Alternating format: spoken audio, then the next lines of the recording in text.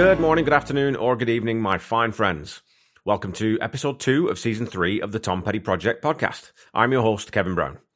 This is the podcast that digs into the entire Tom Petty catalogue, song by song, album by album, and includes conversations with musicians, fans, and people connected with Tom along the way. Today, we're continuing with the second song from Damn the Torpedoes, the evergreen radio staple, Here Comes My Girl.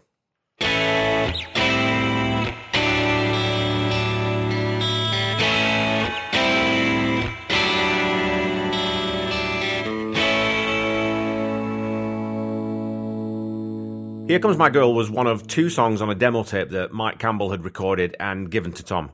The other was Refugee. Not a bad pair of tracks, really, is it? Mike had assembled the guitar parts on a 4-track tape recorder to a drum loop, and we'll talk more about home recordings in a later episode in this season, and then handed it to Tom to see if anything would stick. Tom got the chorus fairly quickly, but really struggled with finding something that would fit for the verses. And Ron Blair had swung by Tom's house one day, heard it playing and said, "You know, that's a really great piece of music there," which convinced Tom to stick with it. As he tells Paul Zolo in Conversations with Tom Petty, "Then I got the idea for the narration, and once I started that, it started falling into place." Great musicians often have several tricks they can dip into the bag to use, and this was a brilliant decision that paid off in a huge way. This format for the delivery of the words also allows the song to be more lyrically dense than it might have been otherwise. Mike Campbell recently said on social media that his mum loved the song and thought that he had written it about his daughter, Kelsey. Of course, Mike wrote the music, not the lyrics, but also conceded that he might have had his daughter in mind when he wrote the music. Mike also says that the song features a technique that he liked to use on a lot of the Heartbreaker songs whenever he could, which was leaving a lot of open string droning underneath the chords.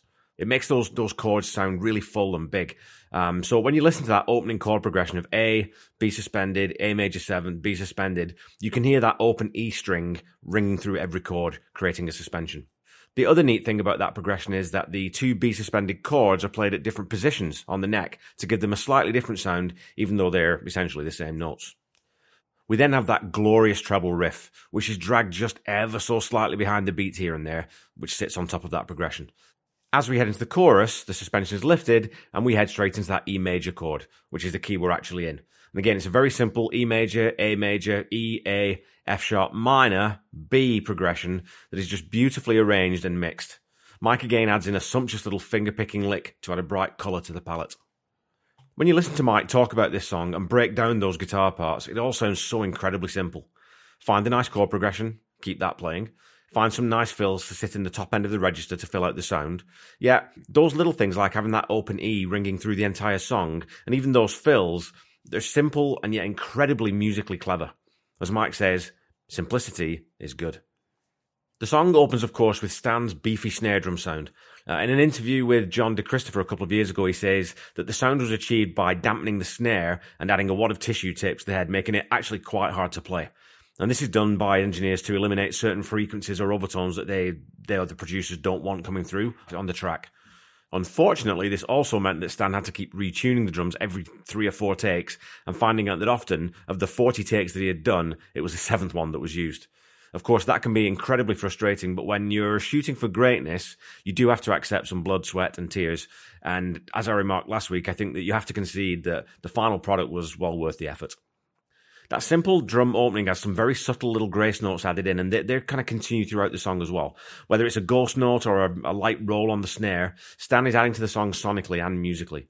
The hats are mixed really low, as are the cymbals, so that your focus is entirely on that 1-2-1-1-2 kick snare pattern. It's a really straight time, and that double kick also comes in beautifully under that treble lick that Mike plays and accentuates it. One of the things I love about this drum track too is that all the fills are snare and kick only. There's not a single tom note anywhere to be seen on this song. So it keeps that sonic space that the drums are occupying very clean and uncluttered. You know, this is something that Phil Rudd of AC/DC is a master of. You know, using the interplay between those 2 individual drums in different combinations to give a sense of movement at key points in the song. The crash cymbals, like I said, just like the hats, they're mixed pretty low. You can tell that the intent here is to put the guitar and the vocal at the very front of this track.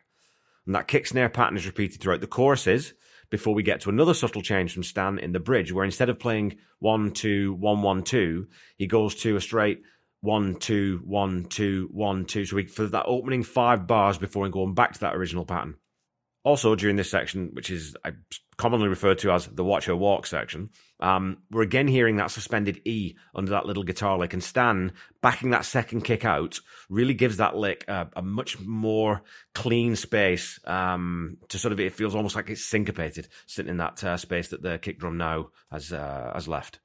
It's another strong drum track from Stan that, while frustrating to retake dozens of times, is really well put together in its attention to where the song is musically at any given point. Ron plays a picked bass on this track rather than a finger bass, and during the verses is just sitting on that A root note to make those suspended chords that Mike is playing even more pronounced. That interplay between the root note and the suspended E on the guitar gives the song a real lightness and sort of uplifting quality.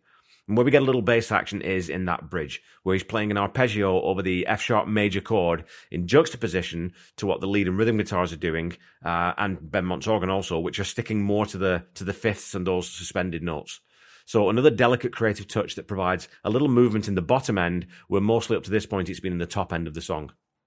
So again, this is a song where Ron is providing the foundation rather than taking up any unnecessary space or sort of leading any part of the melody.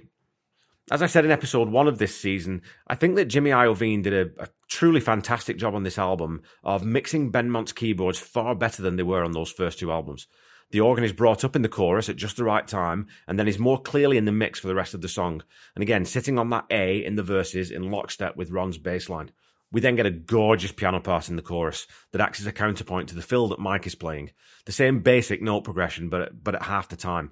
And they're cleverly pitched in the same sort of sonic space, so you sometimes think you're hearing the piano playing the whole thing or the guitar playing the whole thing, and it's not quite sure which instrument's playing which note. And Benmont then plays another much more prominent ascending progression of root fifths through that last verse to give the song another emotional push into that final chorus. And this isn't just Benmont writing a really good complementary melody to bounce back and forth with Mike's guitar. It's about Jimmy Iovine's understanding of exactly where that sits sonically and getting the mix exactly right. The piano also has that nice heavy reverb that just softens it out that little bit. Vocally, this is another Tom Petty tour de force. I was talking last week about the phrasing and very specific cadence that he employs on Refugee, and his full range of ability is also on show in this song. We get that low, drawled narration in the verses, that build to a searing climax in the second 8 bars of the verse before dropping into that beautiful, beautiful chorus. Again, the intonation and phrasing is superb. Those very drawn-out vowels in time and more, and which make the song feel different than it would if they were sung much straighter. And similarly, that W at the end of more rather than an R, so more becomes mo.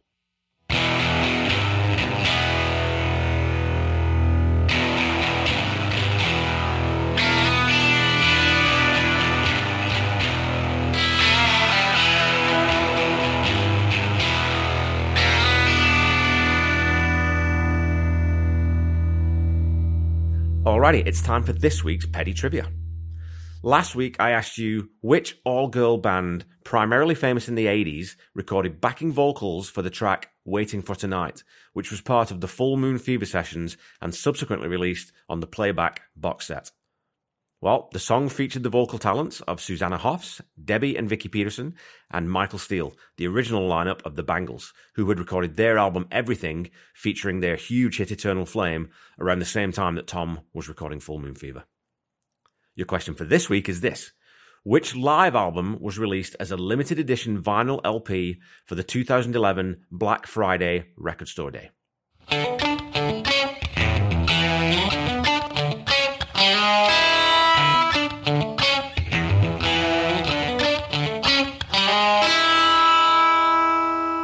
Okay, back to the song.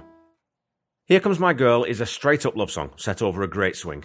Whereas a lot of relationships on the first two albums were either strained or maybe one-sided, here we have a protagonist declaring his love in absolute terms. Against a backdrop of uncertainty in life, she is the one constant that is all he needs. As I commented earlier, it's a lyrically dense song, with the first part of each verse setting up the frustration or anxiety of everything else in the world before, passionately extolling the virtues of this relationship. And you think that line, Here Comes My Girl, that line alone is loaded with so much weight. It expresses pride and thankfulness, eagerness, anticipation, all in 4 very simple words.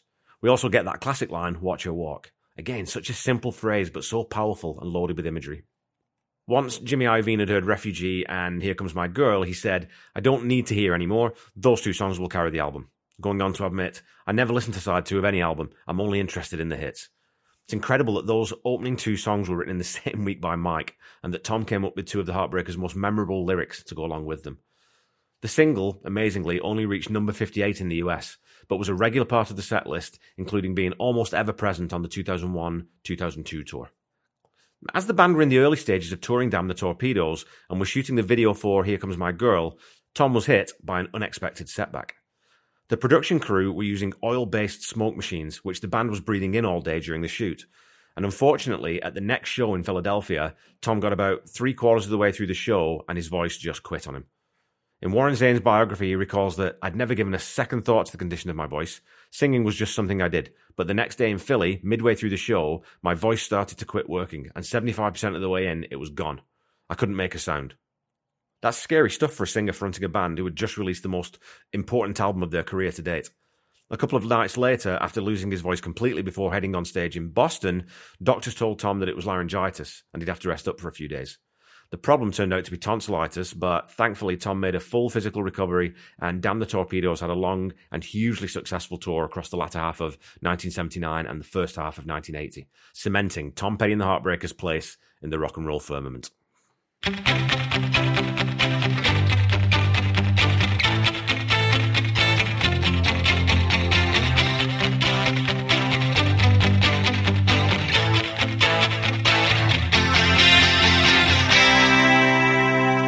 Okay, folks, that's all for this week.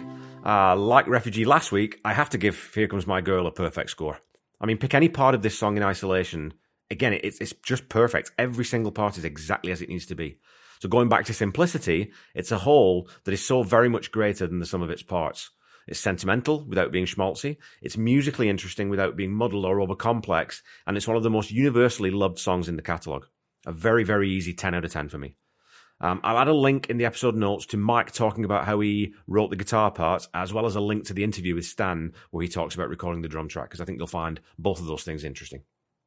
Don't forget to follow me on Facebook and Instagram at The Tom Petty Project, and on Twitter at Tom Petty Project. You can always find me, of course, on YouTube as well. So go follow, like, and subscribe. And again, please leave a review or a rating if you haven't done already. Please talk to me on social media. I love chatting about the podcast or about Tom in general, or anything else that's going on in your lives. I've met some wonderful people on Facebook and Twitter and Instagram, so anything you want to ask me, I almost always get back to you within the day. As a reminder, the Tom Petty Project is not affiliated with the Tom Petty Estate in any way, and if you're looking for Tom's music, please visit the official YouTube channel first to try and find what you're looking for, and you should also check out tompetty.com and go browse some of the merchandise on the site. Until we meet again next week, keep listening to and sharing Tom's music. Try to be kind. Try to say I love you to someone at least once a day. Stay safe and healthy, and I'll be back with you next week to talk about the third track from Damn the Torpedoes, Even the Losers. Bye-bye.